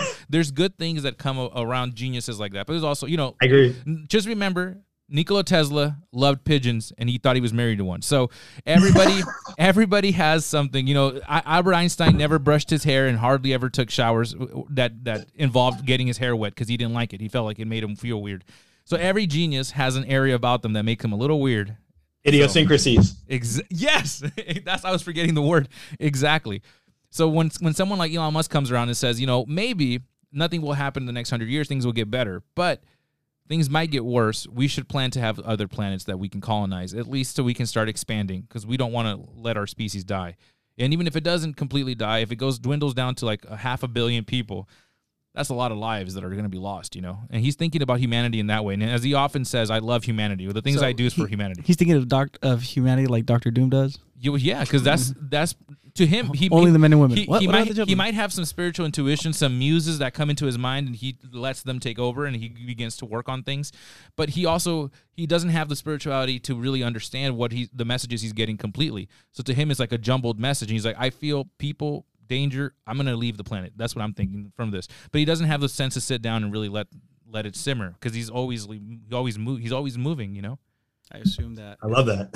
And maybe I'm unapologetic or something, but I like Elon Musk. That's why I'm saying that. No, you don't. I'm fascinated by him. I'm fascinated by somebody that can do that. Bill Gates, Elon Musk, these people that have amassed these. The only thing I'd say to that is use your wealth, use your power for good. If you have it, use it for good. You know, like, and I know that's interpretive and that's based on whatever, but you look at the larger, you know, whatever you can do to eradicate our problems. If you want to take us to Mars and settle it, great. Also do things about the homeless population on the planet. Maybe, you know, it's great that you could help Ukraine with its internet, with Russia attacking it. How about helping Americans who are suffering on the streets? You know, like there's so much wealth. I mean, corporate America could do a lot to help our society if they really wanted to step up to it. I think he should do a lot about it. But I think if anybody's in a position to do that, knowing that he doesn't own any grocery stores, he has a lot of money. But if you want to know somebody who has money and grocery stores, that's Jeff Bezos. Or the person that owns all the land, Bill Gates, right? He owns all. What if they work together? What if they work together and created something together, right? Why not? I agree. I think that's what should happen. But I feel bad when people they bag on Elon Musk for that. I'm like, he doesn't own any of that. He owns electric car company. He gives free internet. He gives. He gives to be fair. But listen, he gives what he can. He loves getting baited. And you make it sound like what he needs to. And he likes Fox girls. He likes anime. Taxes. He's a weird guy. But if you want somebody that has the tools and the money, that's Jeff Bezos. That's the other, and that's politicians too. They should make the laws for it too. It's a whole combination of people working together. But when they just he doesn't even own a house, like technically through the company he does, but he doesn't own a house directly like other people do. It's because he feels the vibe is just not passing, bro. He can't do that. I agree. Well, imagine having to fit the muses in a little tiny house because he doesn't want to own a house. It's like it's no room in there. Well, I mean, even the owner of Scientology. Well, what's his name? Not the owner. L. Ron Hubbard. No, he was a creator, but then the one guy that's I watched the one Scientology special on HBO, I think it was, or whatever. Yeah, the guy that runs it now, he owns $4 billion worth of like assets, and then his house he lives in, he's like he had a, you know what's his excuse for a gigantic home? And one of the few times I ever caught him on like an interview is they're asking him, so why do you have like, what is it, a almost $200 and some million home? And it's just you and like 7 servants that live there. And he's like, well, because the spiritual energy that I feel in my body needs to have a place to reside in. And Tom Cruise is next to him going, yes. He's like clapping him on. I'm like, are you, what? Like, doesn't make any sense. Anyways, it just, you mentioned Tom Cruise. You lost all credibility with me. I'm sorry. Dude, well, he's in it though. Hey, the Maverick movie's coming out. I'm not going to go watch that. I'm definitely not going to care. I still haven't seen the first Top Gun. So. You probably don't need to, man. Not at this point. Man, I'm just saying, yeah, there's a lot of good, and I think there's a lot of compromises that can be made in order to make positive change in society. For social changes, I think as long as people are able to work together, things can be done. I just hope that they are able to do that before, anything bad happens. And then you kind of given us a little bit of reassurance here, but knowing that, in the future, things will get better. We just want to have the right leaders in place, because the ones that we have right now are just, it's a mess, man. And again, from both sides, it doesn't matter. Yeah. I think one is far more corrupt than the other, but they're both corrupt. So it doesn't even matter if you have a shirt and it has one black spot on it or one dirt spot. But you still want. I will just say this, just from my own point of view. If you can say that, like in the 2016 election, people were like, "Well, the lesser of two evils won, right? Trump." But then you look at where the direction we're going right now, and they're galvanizing certain things. I feel like, if you look at extremism versus, I'm not saying the Democrats have their act together, but I think you're right. We need to have a more common ground in terms of how our structure of our government works. Yeah. More political parties wouldn't be a bad thing if we had like a multi-party system that gave us the ability to express different viewpoints, like European countries have, like Green Party and different things. Yes. I think that would be good. And I love the fact that we're talking right now, because we're not in Russia being stifled. We have freedom of speech here. Absolutely. And I just pray to God that none of those freedoms are entrenched upon in the future. That's what we have to fight for. That's why I feel like it's important to have these dialogues, because you can keep things fresh in the minds of the people and have people wonder, what is it in our society we can improve? Well, we have a lot of good things that we can be happy about. What can we build on from there? Yeah. And I think that there's always people that are prone to violence. And I hope I think that the extremes are the things that none of us want to see. So I hope it doesn't get to that. Again, like politicians, they need to be cleaned out. I don't know what would be the best way to do it, because I don't think bringing in somebody who isn't a politician into the picture is going to be a good fit, because we know how that works out. But you also need somebody who's clean. What was from Hawaii? What was her name? Tulsi Gabbard. Oh, she was amazing. She's not perfect, but she was great. She supports Putin. Well, I mean, like I said, I'm just saying, if you listen to some of her things and you listen to what she says, there's things that she says that she's very supportive of Putin, and I'm like, wow, why is she saying that? Yeah, but it's then freedom of speech, but still. But then you also have Biden that supported the crime bill and wanted to shut every black person in jail. And, but I mean, and then you have Nancy Pelosi, who was like, they've baited me into this nail salon. You made the appointment, lady. Like, what are you talking about? Like, they made me wear, like, come on. Like, you don't have to lie. Just say I made We need new energy. Yes. We need new people, exactly. Right? I mean, these Octarians or whatever they are, they need to go chill out and like stop in DC and let us have a younger generation take over that can be, more responsive to society. Our bills would include terms like yeet. Like what? Like yeet that out of here. Oh God. No. Anyways, is that what you want to hear? Is that what you want to see? I don't. But exactly. I don't want to see the president go shush. I don't want that. I don't want that either. But if that's what positive change looks like, then that's what we get. But anyways, I think it's good. But I'm glad that we had a chance to talk to you, Jason. I think absolutely. You guys are fun to talk with. I'll tell you, I really enjoyed this, and I've been on a lot of interviews, and I really appreciate being on the show and being able to share our conversation and dialogue, and I appreciate the opportunity. So if anybody wants to reach out to you, we're going to have the show notes reflect your website and some of the ways that they can kind of read and watch more of your content. But is there another thing that you'd want them to know while we're still finishing up here? Phenomenal. Absolutely. I'm also started a new show called Psychic Visions. It's a podcast that got it's with my best friend, Megan Kane, and we're actually launching it sometime next month. It's been professionally signed with a label out of LA called Electrocast Media. And I would just let everyone know that we'll be releasing that in the future, not too far from now, and that some big stuff will be coming from there. So I'm excited. Hey, on behalf of us here at the Pref and Ref podcast, we're very thankful to have you on, and we hope to talk to you again, Jason. You're awesome. Thank you. Absolutely. Thank you so much. Thank you. See you guys next time.